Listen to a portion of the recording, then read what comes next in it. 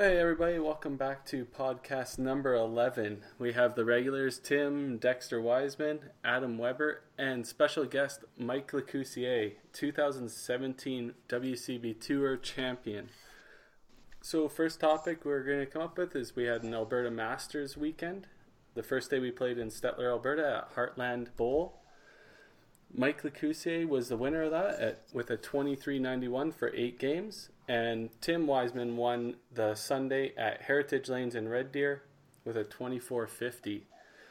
So the way it's kind of setting up, the team's filling out pretty quick, and it's looking like 8,800 or even 8,900 is going to be the cut line for the best 4 tournaments. How's that? Do you guys agree with that, or do you think it's going to be higher with going into Calgary?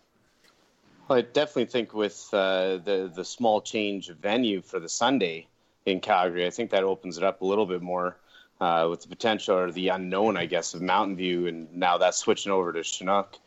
I definitely think it's going to be high 88 minimum, if not creep to 8,900, which is a pretty insane number. I think already there's, 5 guys over 8,800?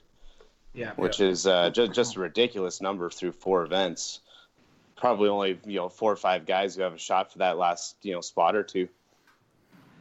Yeah, as of right now, it's looking like Bradley Tightgat is sitting in the final spot with 87.38, and Victor's just above him with 88.04, and then me with 88.12. But I mean, after that, you have Schultz, you have Carey, you have Eric Christensen. They all have 8,500s. But their best threes are ranging between 85 and a quarter to just under 6,600. So I mean, they're within striking distance too. They're going to have good weekends. They're going to be shooting. You're forcing yourself to shoot 4,400, 4,450, 4,500 for your last 2. But with us all playing Paradise pretty regularly, who knows? Scoring is going to be good in Paradise, and the Chinook is looking like it's playing well right now too. So there's definitely those 3 guys that we have to look at that have a good opportunity to make it. And then you have Gary Baird, who you can never rule out, but he's going to have to shoot 4,600 to solidify a spot. Yeah, the guys have really, really tightened up in the last 2 tournaments for sure. And then you have Tim, who's running away with it. He's got 9,200 for his first 4. It's a crazy number, man.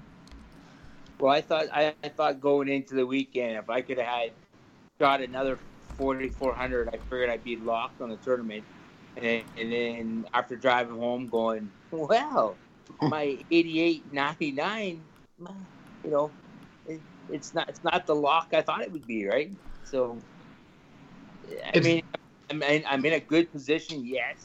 But, I mean, like I said, I played, we've all played Paradise, but I played Chinook at the All events earlier in November there. And, I mean, I played really well. I got virtually just under 2,700, just over 2,700 for my top 3, right? So, scoring will be fairly big there, I think. It played really well there. So I may have to go get Rick to tighten strings or something for me to help put there. Yeah. What I'm surprised about is how consistent the top half has been, on those teams. Usually have a throwaway in there in the 4, in one of the 4s, and then but you really look at it, it's a lot of 2,100, 2,200s with really no throwaways. Bradley has a 2070 in there, and Schultz is a 1900, Carey has a 1900 in there, and that's expected. You usually have one of the 4 you play already. It's usually a throwaway, not all keeper. So that's kind of a little bit of skewed, I think. But it's pretty cool to watch. And Stettler played well. I know how well Mike played. Other than the one game where he couldn't figure out his feet. For 5 games, I played well, yeah. Yeah. It was phenomenal. Nothing against Robert or Stettler. You didn't expect those scores to be in there, right? I look back when I was singles, would have been 4 years ago when I got second there to Colin Christensen. I shot 2083 for second. Now that put me, I shot 2100 for seventh or sixth. So obviously, either the caliber is there or better. I think it is. We all playing better. It's maybe not so indicative to the house. Yeah, I totally agree. I mean, so yeah, going back to like you talking about like no throwaways. If you look at the top 6 players right now, you have 4 tournaments for each of them. So there's 24 tournaments. There's only 4 that are under 2100, and none under 2000, none under 2050. So really, like no bad tournaments at all. And yeah, I think you're right. I think we're kind of in a position now where like, I credit a lot of it to like WCBT and all that sort of stuff, is that we're in a position where we need to play well all the time.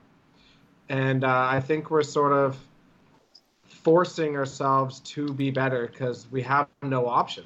If you want to make anything, you have to be better at this point. You have to be sharp.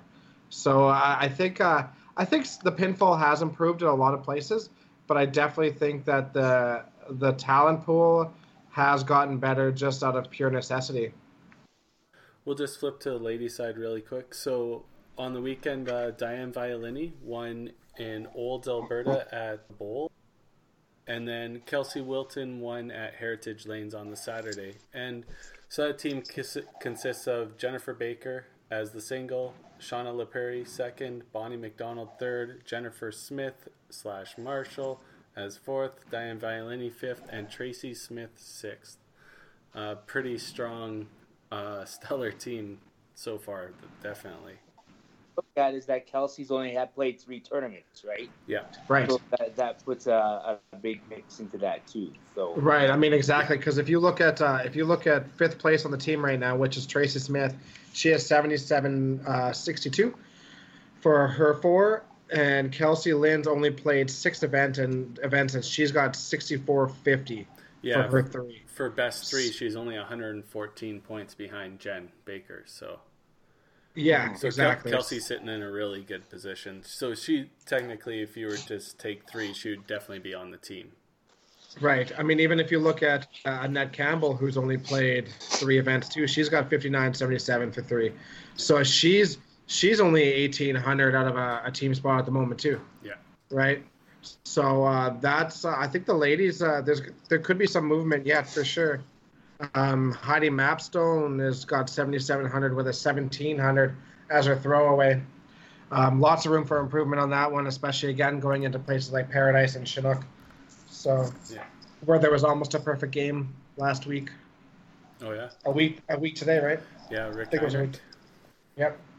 Little thin right pocket last shot. That could have been easy perfect. That was pretty the crazy. shot that needs to be an inch left or an inch right, and that probably goes. Yeah. Just in that little death zone. So what do you guys think the entries are going to be for the final 2 tournaments? It definitely sounds like there's a lot of room for a lot of the ladies in there. Probably not as many men playing this last events. I think you're going to see more entries than you think. I honestly think that combined between the 2 of them, you're going to see 30 people. Because I looked at this, at least for day 1, anyways. But majority of the ladies are going to play. I don't know. I don't know if Michelle Manton plays, but Christine Pota didn't play the last one because of injury. But I think she will play if she's healthy in time.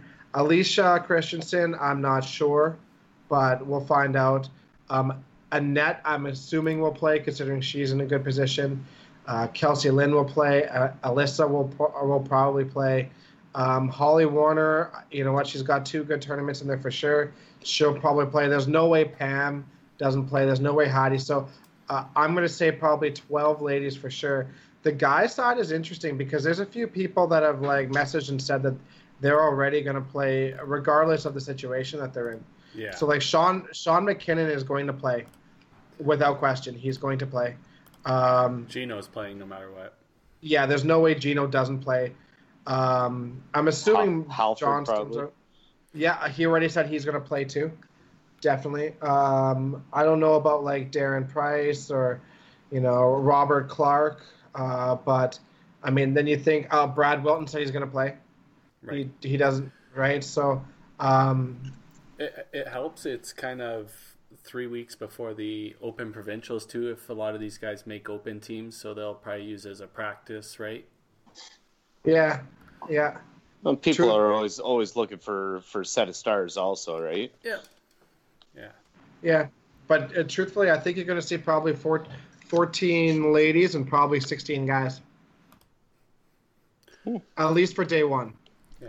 Day two could be a completely different story because the people that need to shoot 4,500s or 4,600s for two, the hard part is then you start going into Paradise and if you don't shoot 2,100, you're in trouble, right?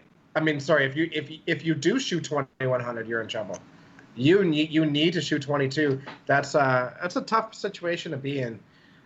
So I mean, I think you'll see a drop off on Sunday for sure, but I think on the Saturday you're probably gonna have 30 people. Well, Paradise also can either give or take, right? If you're playing well, Paradise can score well, and if you're not playing well, it can bite you in the ass pretty quick too, right? So yeah, for sure. It's one of those, it's not as easy as we make it out to be sometimes, but it can still score well for you going playing, right? Nice and relaxed, let yourself play, you'll play well, and if you're a little tight, well, you may have a tough time there, right? So it'll be interesting to see. We'll see how greased up it is too. That's a big thing. Yeah. That's a little insight I heard after talking to Gino on Monday at Heritage Lanes for our league. He was saying that Robert actually decreased the amount of oil. He only put a certain amount of oil on the front half, so there was burn off on the back. And I think that's why you've seen the scores really increase. There was quite a bit of movement on the back half of the lanes. It was snapping more for sure. It was. Yeah. You were getting lots of blow through corners, but you could rely on that break if you needed it, right? You weren't stranded out to the right if you're in a flare zone and stuff like that. So I think that's why you've seen guys throwing it in the pocket a lot, and just they're kind of hoping for the pinfall. Yeah. We got a note that Gino helped Robert set up Stettler, so if the pinfall was bad, we got to blame Gino for one. So make sure he hears it. Mikey kissed his ring. Yeah.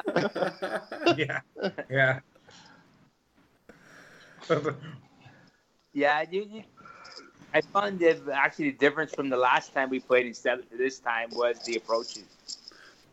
I found that you could get to the shot better, right? Where the time before when we played there, I had a tough time with them, right? And not very often I complain about approaches, but yeah, that was a tough day the last time we played there to this time. Right. Yeah, and I would say the same about Heritage too. We've had a few Masters events there at Heritage where I'm not 100% sure what I'm gonna get in a slide.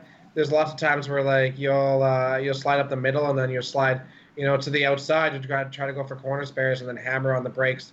But the slide was super consistent in Heritage, which is awesome. And I honestly, I'll never begrudge them for approaches being the way they are. They're probably one of the busiest bowling centers in Canada. So it's just filled with open play and people that don't understand all the situations that go on with approaches. So it's just part of the game. Figure it out. But the approaches were really good on Sunday for Heritage. Especially on the high side. Because I've always had issues with the high side and sticking, and definitely found those to be a little bit more consistent. I also found the scoring to be higher than typically is on that high side, at least for myself. So I don't know if that was consistent, across the board. But that is, Heritage is one tough bird if it's not playing, almost perfect for conditions. I thought conditions were fine. Yeah, yeah, I'm sure you did. I did approaches a little faster than what normal was there, so it took me a little bit to get my head wrapped around it, and made a little change, and I was all right after, right? But as most of us bowlers are, we're a little stubborn on making changes when you're playing well, right? So Yeah, I think they've made a conscious effort to really clean the approaches this year because last year at the Tour Championship we were finding them a little bit sticky and stuff like that. And playing League there every Monday, I definitely noticed even on the low side we played on the low side the first third of the year, and the approaches were in great shape, and it's just carried on throughout the year. So they're definitely taking care of it this year. So.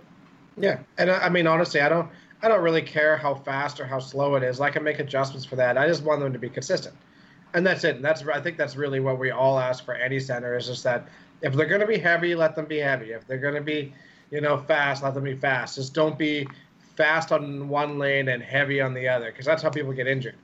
Yeah. Or play 3 games in one Masters event and throw a gutter like 40 feet out in the air. Yep.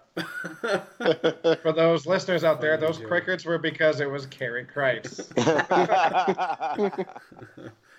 Laid up for a month and a half after that one. That was fun.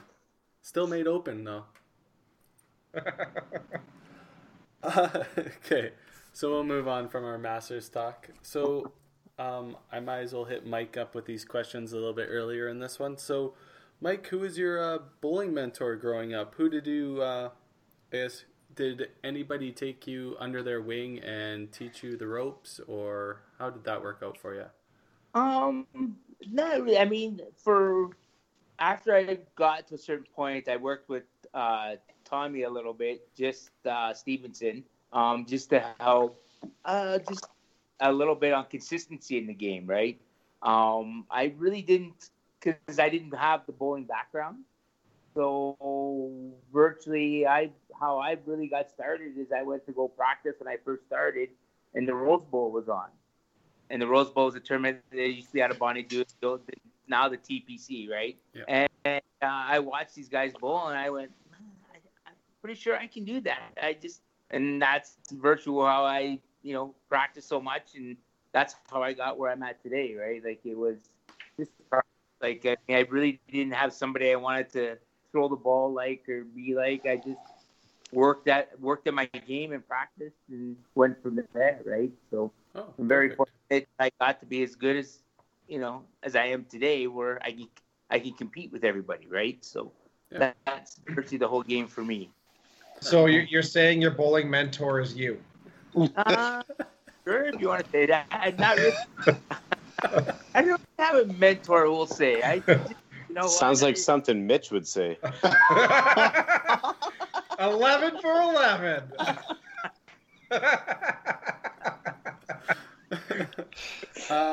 Okay, so moving on. What's your favorite tournament? It could be a Masters, Open, WCBT event. I actually enjoy playing them all, to be honest with you. I like playing any tournament I can play. I love to play. It doesn't matter if it's a fun little in-house tournament. It don't matter.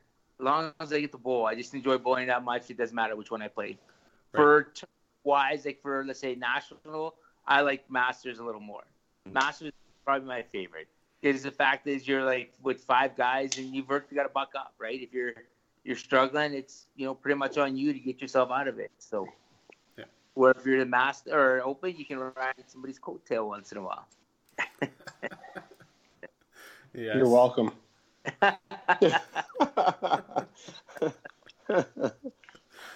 Okay.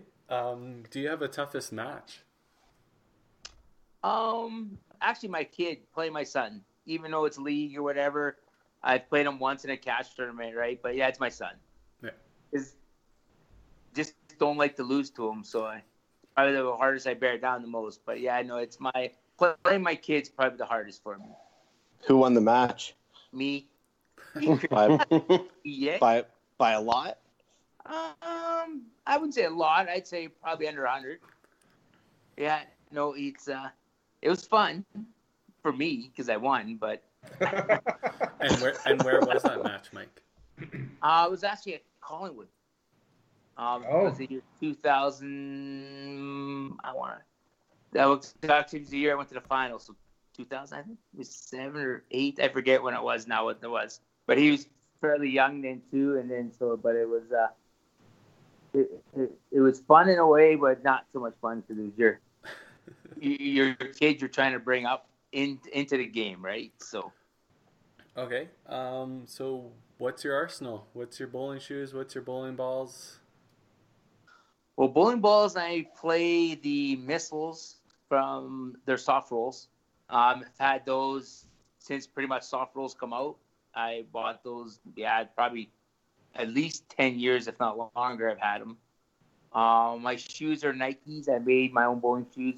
I've got 2 pair. They're the same pair. Both of them are Nikes. And, that's pretty much it. I don't carry any more balls. I just carry the one set now.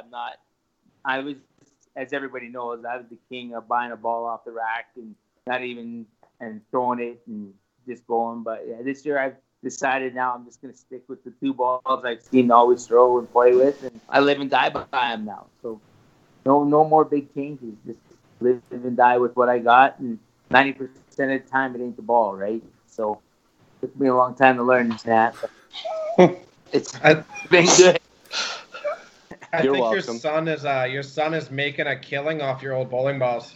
Well, I know he's making a killing, but it's okay. I said he could sell them, so I can't complain too much at him. He's legit like running a black market at this point.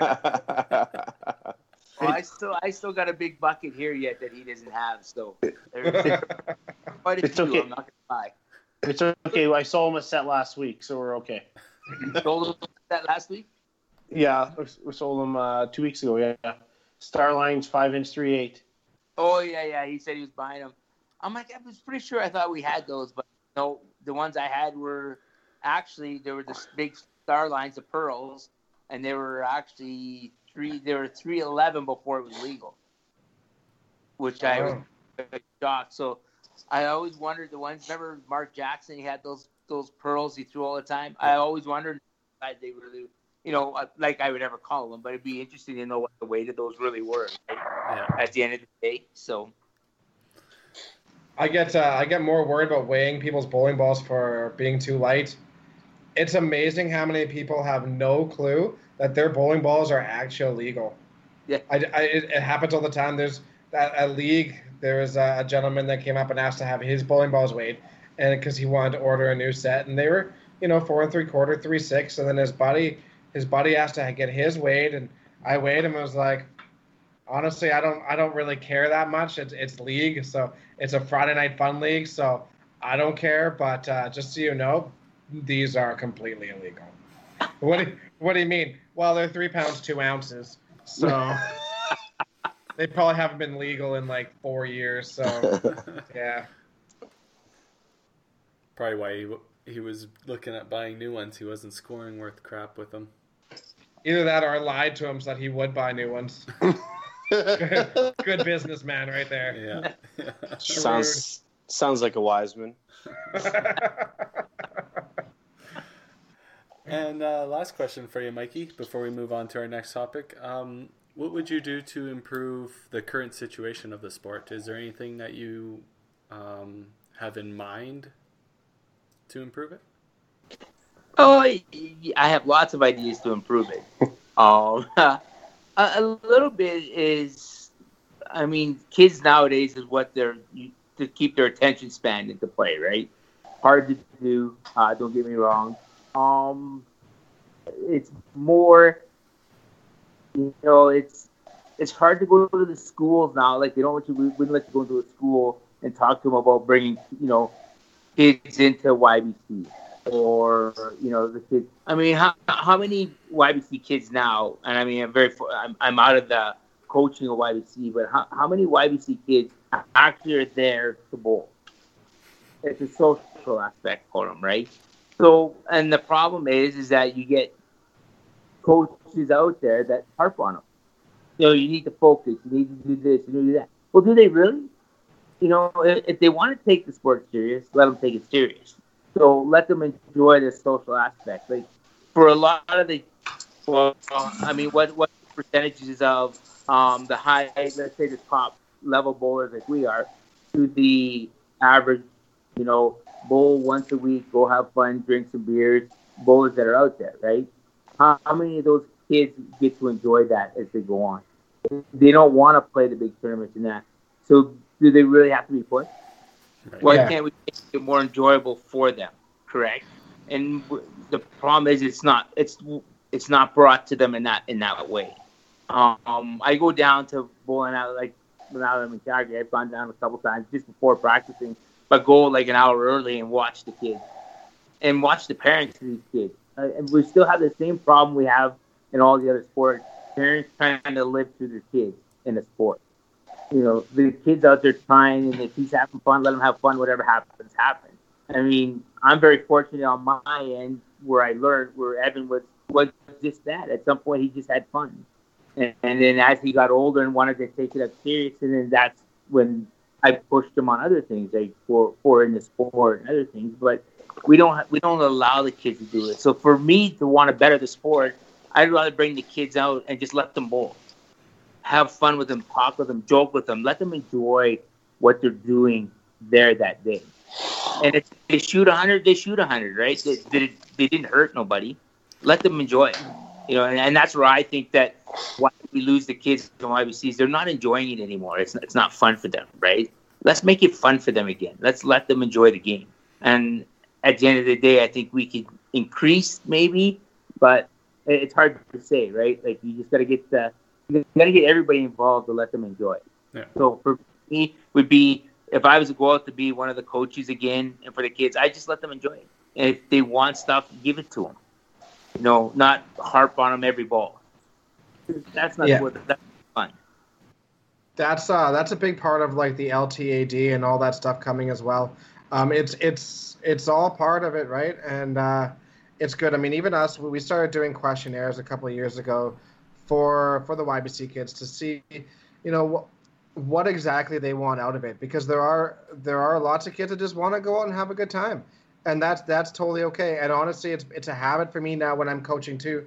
It's like, what, if a kid's out there joking around having a good time but struggling, I will just outright ask them if they want a hand, and if they don't want a hand, that's okay. Like that's absolutely fine.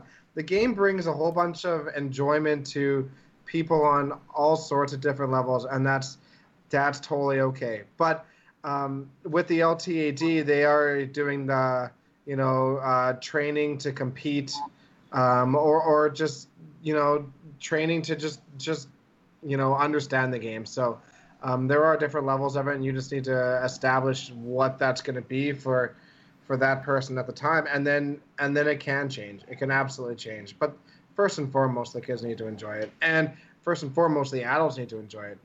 How many times have we heard adults say like this isn't fun or whatever? Like, make it fun, have a good time. Well, you know what? Yeah, Weber, you're a good example sometimes, but at the same time, I mean, we talked about it. We had that one tournament at Olds for Masters the one year, and it was hard. We struggled. Tournament min, it was a challenge, and I think Gary Baird ran away with it and won by like 200 with a 2100. And we were calling chops. I remember very clearly that I'm pretty sure it was you, Weber, that it was Tim's final frame, and we said he was going to go double chop to get to like 199 or something, and we called it like ball for ball. It was double chop 199, and he owed you beer. But I mean, at the end of the day, you got to have some fun. And if you're not having fun, we're not making $1 million. Why are you here? Absolutely. End rant. Yes, very true. So I guess, that kind of brings up a topic that I know I personally struggled with, quite a lot over the last probably close to a decade. And just having Mike on the podcast this week kind of really brings it kind of around full circle. And I know I'm not the only person out there that's starting to kind of lose the love for the sport and trying to bring that love and that passion back. For me, it's become more of a job than have that fun aspect to it. Fun leagues aren't fun to me anymore at all. They never really have been. And I know there's got to be other people out there that are struggling with this, and I believe we talked about Lonnie Akers a little while back, right? You kind of get into a bit of a funk where you're still very competitive, but you're just having a hard time kind of breaking back through and getting to that next level again. Is there anything that you guys, as pros of this sport, have you dealt with any of those demons, and how have you overcome them?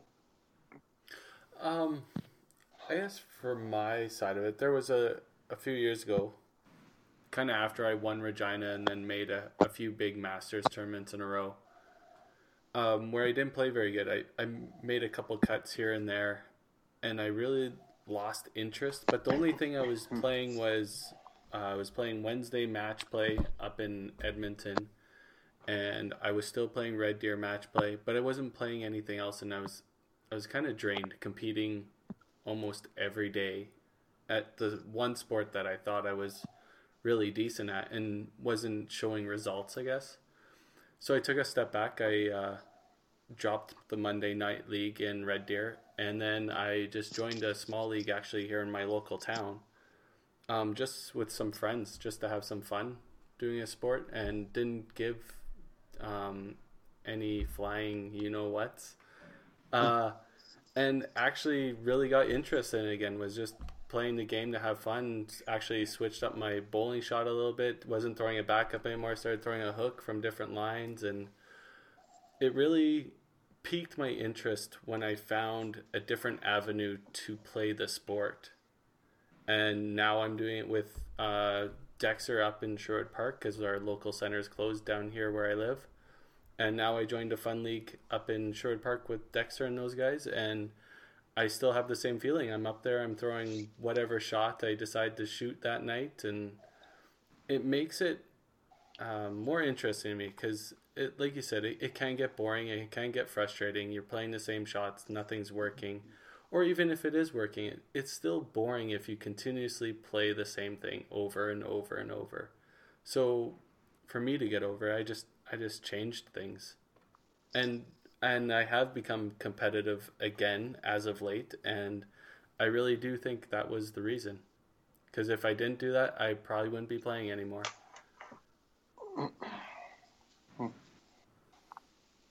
Yeah.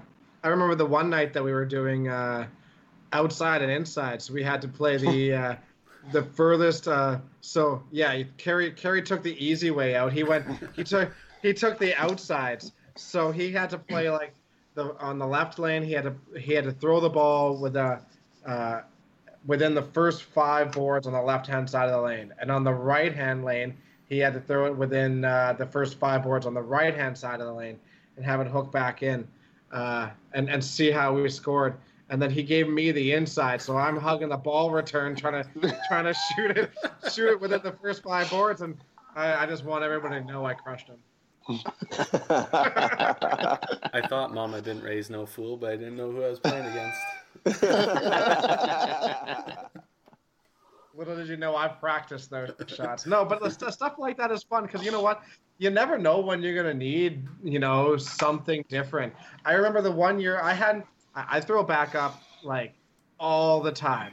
And there was the one year at Masters in Red Deer that I got sick of it. I was not scoring well, and it's my last game. And honestly, I was pretty well done for that tournament anyways. But I looked at Kerry and I was like, I'm going to throw my hook ball. And I shot a hook ball and I shot 405. And I was like, why am I not playing this all the time? But you never know when you're going to need a shot, and maybe changing rotation isn't something that people do very often. It's not something I do very often, but you just never know. It's nice to have options. So use your fun league to do stuff like that. Sean McKinnon has been texting me all week because he's not sitting where he wants to sit for Masters, but it's been a big eye opener to him playing in it, and that's a good thing. He's asked me lots of questions, and the biggest thing I told him, is something we've discussed before, is that I always look for what's going to give me the biggest room for error, and sometimes that means playing different lines or different bowling balls, even though some of us don't change anymore, Mikey. We'll see how long that lasts. But it's doing whatever you can to throw the ball freewheeling and getting the results you want. And that was his response. Is like, that's how you guys make it look so easy, is because you're giving yourself the biggest room for error. You can't be perfect all the time, but I think that's really cool that you do that, Kerry, because I think, whether it's a fun league or not, and whether you're screwing around or not for the night, and just trying something different, who knows when you're going to need that shot, Yeah. It could come in handy at some point. Yeah, and like, it wasn't, I guess, that wasn't the reason I started doing it. It was just to change up the routine. But it's definitely something now that in the last couple of years I've definitely practiced. Where I actually did it my last year playing Bonnie Doon and Heritage. I played Bonnie Doon one way and I played Heritage the other way. And I played well in both houses with two completely different shots, different rotations. So it's something to have in my back pocket. And I've used it a couple times. Autumn Open, I think, last year. I qualified for the 40s with a hook shot, and first game it didn't play very good in the top 40 qualifying of 8. So then I switched to my backup and I ended up climbing up and getting into the 16s. So it's nice to have something else to go to. And to answer Adam's question, I guess that's the struggle I had, was the monotony of it, and I'm glad I decided to go that path. I'll answer mine, I guess. I think Adam hit it right on the head there. I struggle with it a lot of the times too. I think maybe my situation is a little bit different. Maybe Dex and we've all been part of associations and work and stuff. But I mean, I don't think there's a time other than if I'm not bowling in my own center that I'm not working, right, or dealing with something. So it becomes a monotony to me a lot of the time. Like for example, like we're going to play the Open.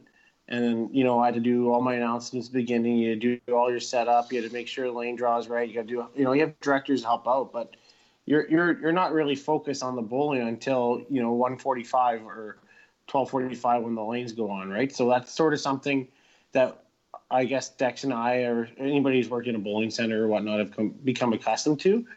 But in a way, I think it's kind of I think maybe.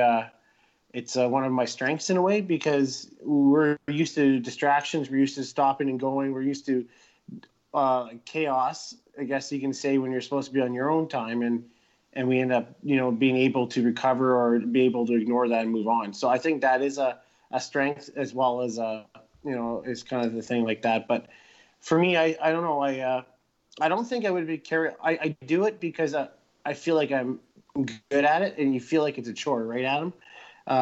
You feel like the reason why you're doing it is because you're good at it, and you feel like you don't want to stop doing it because you feel like you're going to lose it, right? And that's kind of what we're at sometimes.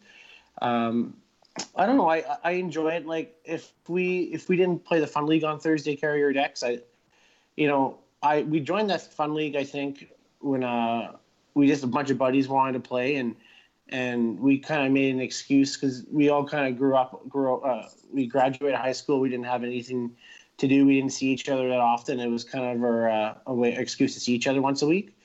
And then it became boring, and we quit. I think I quit for a year or two, and then all of a sudden, it's funny, Katie Rayner's husband wanted to play, and he was so wanting to play, and it just kind of caught on, and I look forward to it once a week because I know we're going to go out for supper after.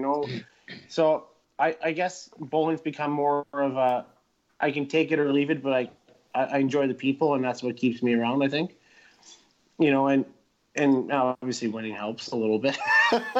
but it's funny. It's a sport where you feel like you're pulling away from it, and all of a sudden you have a good weekend or something, you get suckered back in right away, right? So I enjoy it more for the people. You don't make $1 million from it. You enjoy the wins. You enjoy the championships, but that's why I guess I'm still playing. Yeah, I'm gonna pretty much exactly what Tim has to say.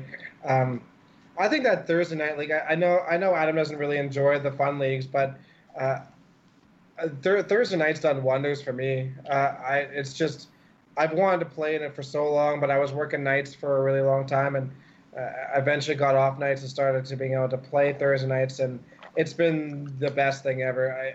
I would much rather do that over. We were playing Wednesday nights for a long time. I think I played Wednesday nights since I was 15 years old, and I probably played it for 12 years, something like that. And it just got to the point where I wasn't enjoying it. I'm just not an angry person. Even if you ever watch me bowl, like singles events and stuff like that, I'm never at the lane. I'm always up top. I'm always talking to people because I can't sit there and think about bowling all the time. And the biggest part of the game for me is the socialization part of it and being around all my friends. And I think me switching from bowling Wednesdays to bowling Thursdays and just playing with some of my absolute best friends, that the enjoyment really came back for it. We play it at the Sunday night match play league too, and I really like the league. The people are really good. It's good and competitive, but it's still not like cutthroat. The A bowlers, we're pretty competitive amongst each other, but and Thursday night, I mean, I have a bet with Katie Rayner every year, and every year she ends up having to do something really stupid at the banquet, but it's just fun. it's just you have to find ways to have fun while doing it, because like I said, we're not making $1 million. Enjoy it, and for me, it's just being around the people. So moving from Wednesdays to Thursdays and enjoying going to a league really revitalized me playing, and my game has gotten way better since I stopped hating going to league on Wednesday, because it was just so negative all the time, and it just not who I am. Hey Dex, was your bet with Katie Rayner something along the lines of like Rochambeau? No, I'm not an idiot.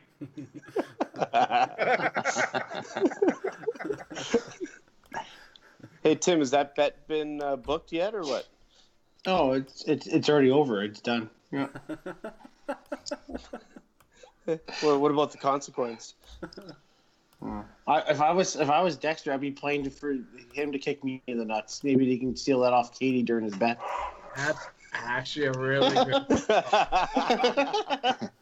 If we could do that at the banquet, that would be even better. Whoa. You'd sell a lot more banquet tickets. Oh, yes. I might even come down for Calgary for that one. What about you, Mikey? Well, for me, because I started later, right? The game a little bit later and took it up there. But there was a time that I actually took it too serious.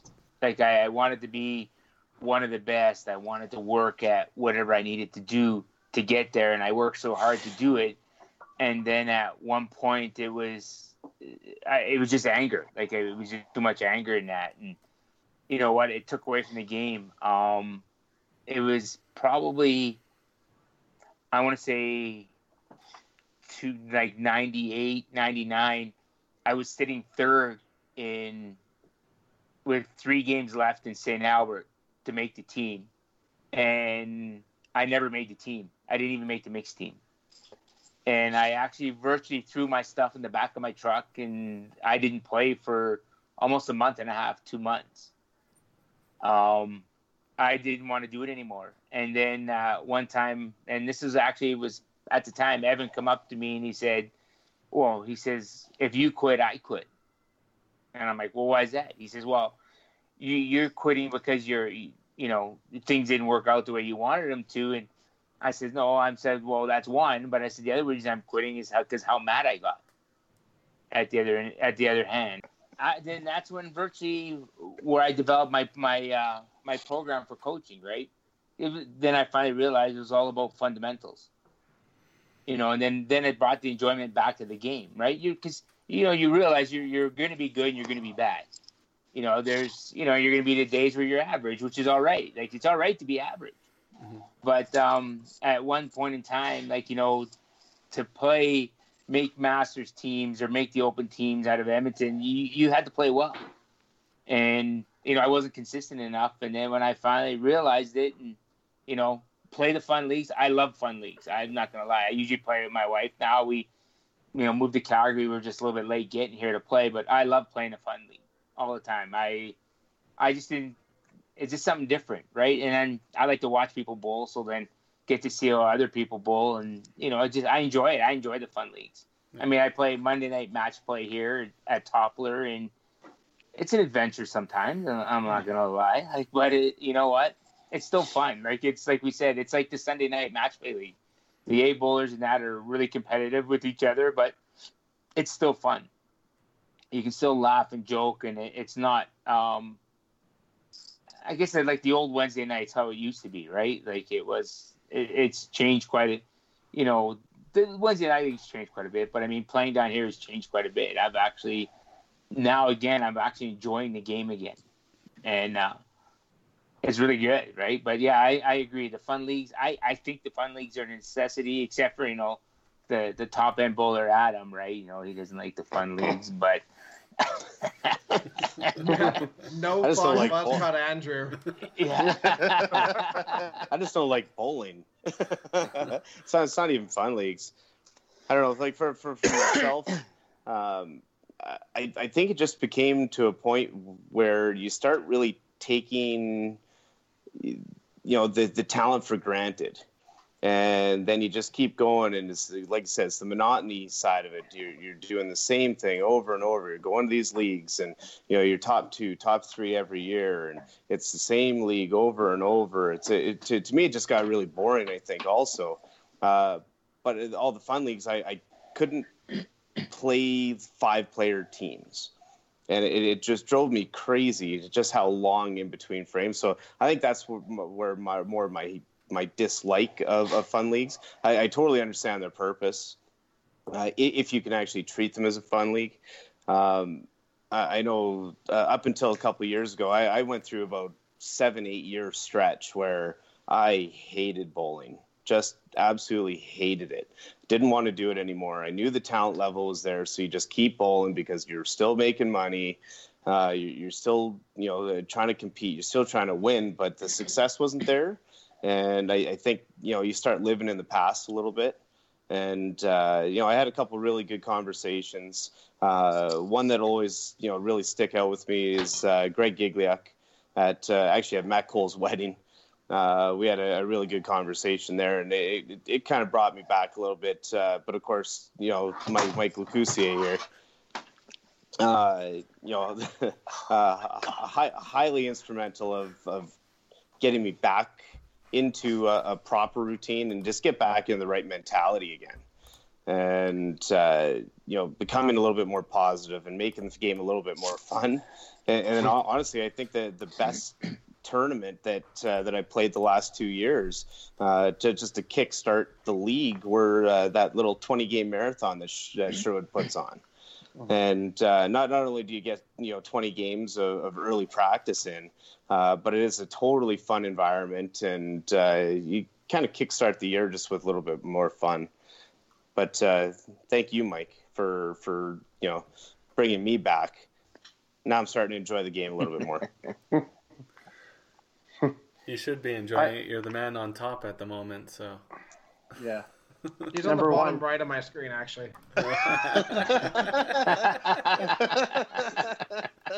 I think Alberta, we strive to be the best. I think there's so much competitiveness out here.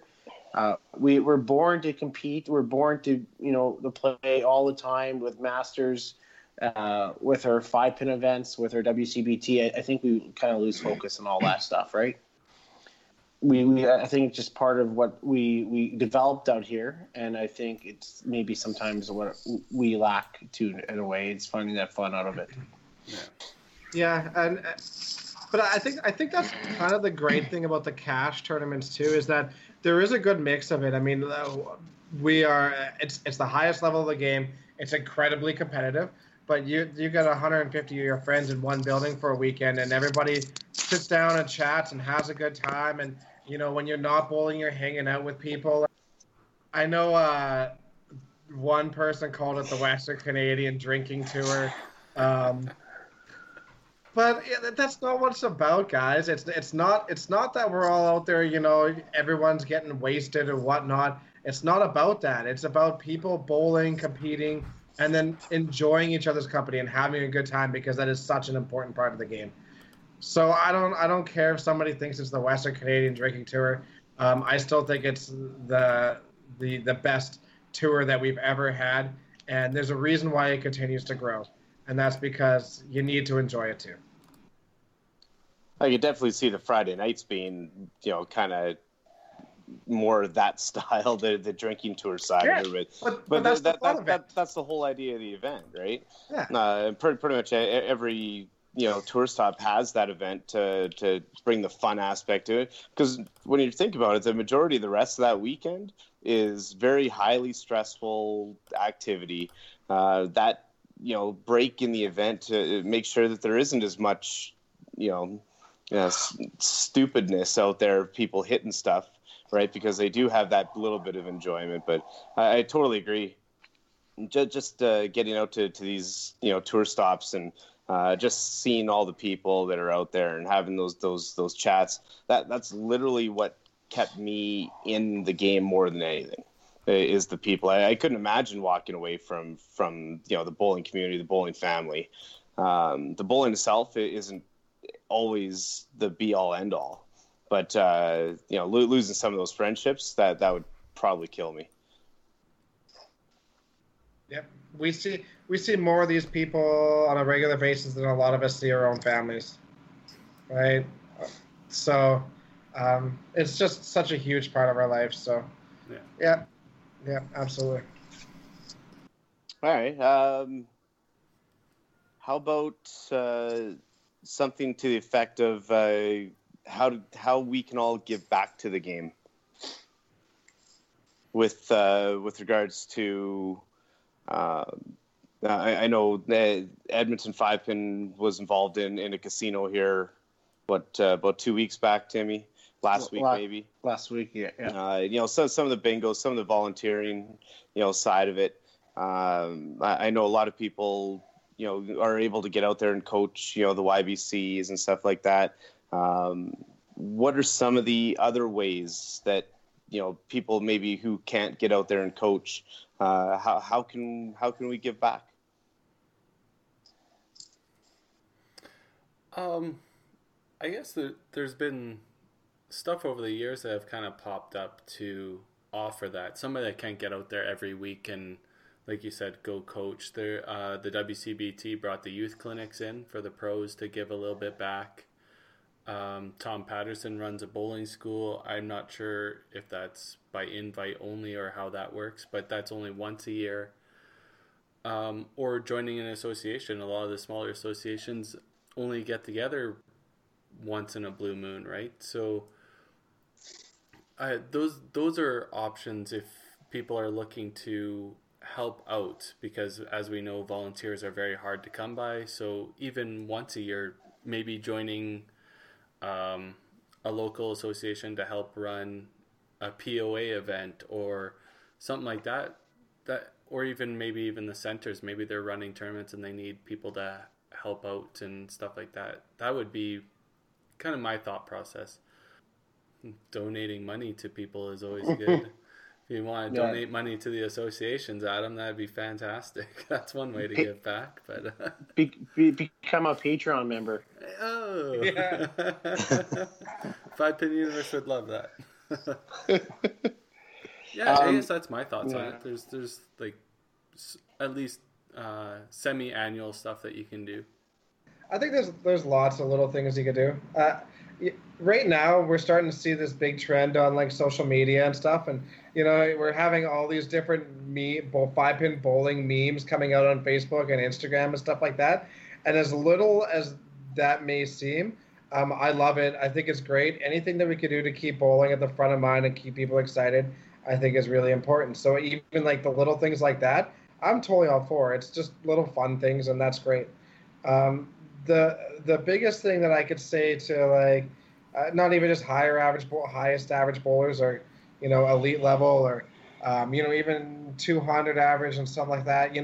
If you see a young kid struggling or something like that, and he looks like he's coming up in the game, and he needs a hand or something, don't be afraid to talk to people. Don't be afraid to be approachable. I think being approachable with kids that are coming up in the game, whether you coach on a regular basis or not, they're watching, especially at TPC and tournaments like that. Um, I think it means the world to a lot of the kids if you just sit there and listen, and you say hi. Honestly, it's amazing how little things like that go a long ways. Invite them over to come and have a drink and sit down and chat with me or whatnot. It goes a long ways, and I think it keeps people in the game too, so that they're not intimidated by people that are at the highest level of the game. We're all just people too, and it's important for kids and people getting to that point to know that. So be approachable, I think, is the biggest thing I could say. I think it's awareness. I think a lot of it is just making people aware of the situation that's going on. How many times have you grown up and said, you know what, I did not know about this event, or I did not know this was going on, over how many times, right? Kerry, if you were in Wetaskiwin, and if Rob didn't push you or pass that information along, you would never have known about some of these things, right? No. And I think that's where we're losing a lot of the focuses. I mean, social media is great and all, but I think there's a disconnect. And and Dexter and we can take blame on this sometimes too. We try to push everything through as proprietors in our center and stuff like that, but we can miss things. But there's a lot of proprietors out there that just don't announce things, don't push things forward. They open the door, and expect things are going to be the way they are, right? And I think it's only fair to the bowlers out there, whether they're POA or they're scratch or whether they're older youth. We can find different things for these people to participate in if they so choose to. There's always a niche for certain people out there, and I think that's what we try, at least as the Edmonton 5-Pin Association, is try to push people in the right direction. And to be honest with you, I think we just have so many people. Maybe we're not necessarily doing it the best we can, but I think we do it better than we have in the past. I think awareness on what's going on and making things like understand what's going on and pushing people in the right direction. The other thing is too, like, sort of, we talk about youth a lot, but I think it is up to us to develop our youth a little bit, and I'll also push them in the right direction. The critical point is when you're 18 to about 22, 23 is when you go to school. You graduate high school, you go to university, money might be tight and stuff like that. And I think we do a great job here in Edmonton. And, with Mike being down in Calgary and Adam being there before, they can probably attest to that. You try to move these kids in the right direction. I think a lot of the program directors out there don't necessarily push the kids in the right direction. As soon as they graduate, that's it, and it's over with. And I don't think we try to continue on. We develop these bowlers for 15 years or 16 years, and we don't move them on, right, in the right direction. So I think that's where we can really probably better bowling, I think, in my opinion, for the most part, other than join an association or do stuff like that. See, I try to give back by coaching. Mm-hmm. Since everything I have now, I offer to everybody. Like, it's not, and it, with whatever people get from it, but I'm willing to do it at any given time. Like, right now, like, I got lots of free time, so, like, I try and do as much as I can. Some people take advantage of it, some people don't. That's people's choices. Like, do what you want to do, right? But that's how I give back to the sport. Yeah. Right now, so. I don't even think it's not just coaching, right? A lot of it to me is mentoring, right? Because the coaching is one thing, but even just being able to have those talks, like Dex says, just being approachable. And I don't think enough of the kind of the younger bowlers or even pure YBC bowlers really understand how approachable the pros are. And the pros will talk at any time, but we might not like actively seek out conversations, but we'll never turn one down, right? So if anybody has questions like that, I get texts and messages all the time from all over Canada, just number one, chat about the game, which is really cool. But just getting my take on a scenario where, what can I improve on, or, really pushing people, somebody like a Rob Wolfson or a Chris Hislop in my personal experience, right? Just trying to push those people to the next level, or,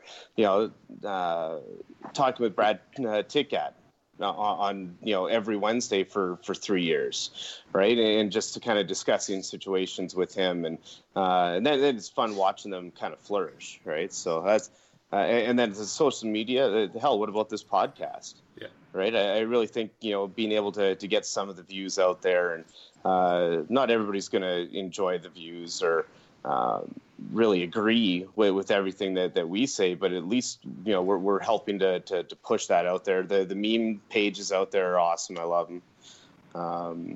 And then the other social media, especially from you, Tim, the sheer amount of bowling info that you help push through the organizations and other organizations, and just gonna use the contacts that you have and really push that sport. It's really phenomenal in this area. Mm-hmm. Yeah, and just to touch on the approachability, just because, like you guys were saying, just because the pros aren't seeking people out to talk to them doesn't mean they're not approachable. They just may be just as introverted as maybe the person that's looking for help too, right? Main thing is, don't be abrasive. Don't try and rib the pro if they're struggling and you're looking for some insight from them, but you think coming in there with a joke maybe not be the best approach to it. But like, it's fun helping out people that ask for it. If they ask for help, I'm personally there to help anybody that asks me too. And I've even asked, especially people on Monday night, there's a few bowlers there that are fairly new or have come back to the game. And I even go out and ask them why they're doing something they're doing, because it helps my game too. Not gonna lie, nobody's perfected this game, so asking for help from other pros is always a good thing too, right? Mm-hmm. There's nothing more satisfying than watching some of those guys that you have had those conversations with or really pushed, watching them succeed. I still remember a couple of years ago with Rob Wolfson when he ended up winning Calgary for the Open. Yeah. And I think I had won the Edmonton that year, and I called him just to congratulate him, and I was over the absolute moon. Like, I could care less what I'd accomplished. I've never been so proud of the guy, right? So just being able to offer that assistance at our level, trust me, it pays off in the end. Yep. So the listeners out there, do not be afraid to come and ask us questions. Well, even when I practice, if I'm out there practicing and a YBC kid wants to come up, I let him practice with me. Yeah. It doesn't matter if it's my practice time or not. Like, I just tell them, like, this is my practice time and I have a regiment I do, you're going to do it with me.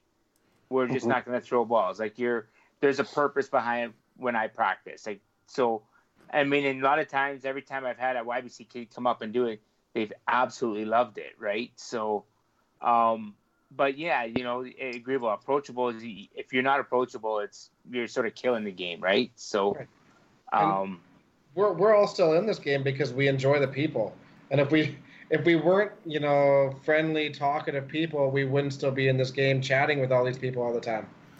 Yeah. Come and talk to us. We're always here. Absolutely. I just thank everybody coming out. Mike Lecoussier, especially you, our 2017 WCB Tour champion. It was pretty cool. Sucks I lost to you in the final, but it was pretty cool to see you hoist that trophy. It was pretty awesome. Thanks for coming out, guys. Thank you. Thanks, guys. Thanks, Mikey. Thanks, guys.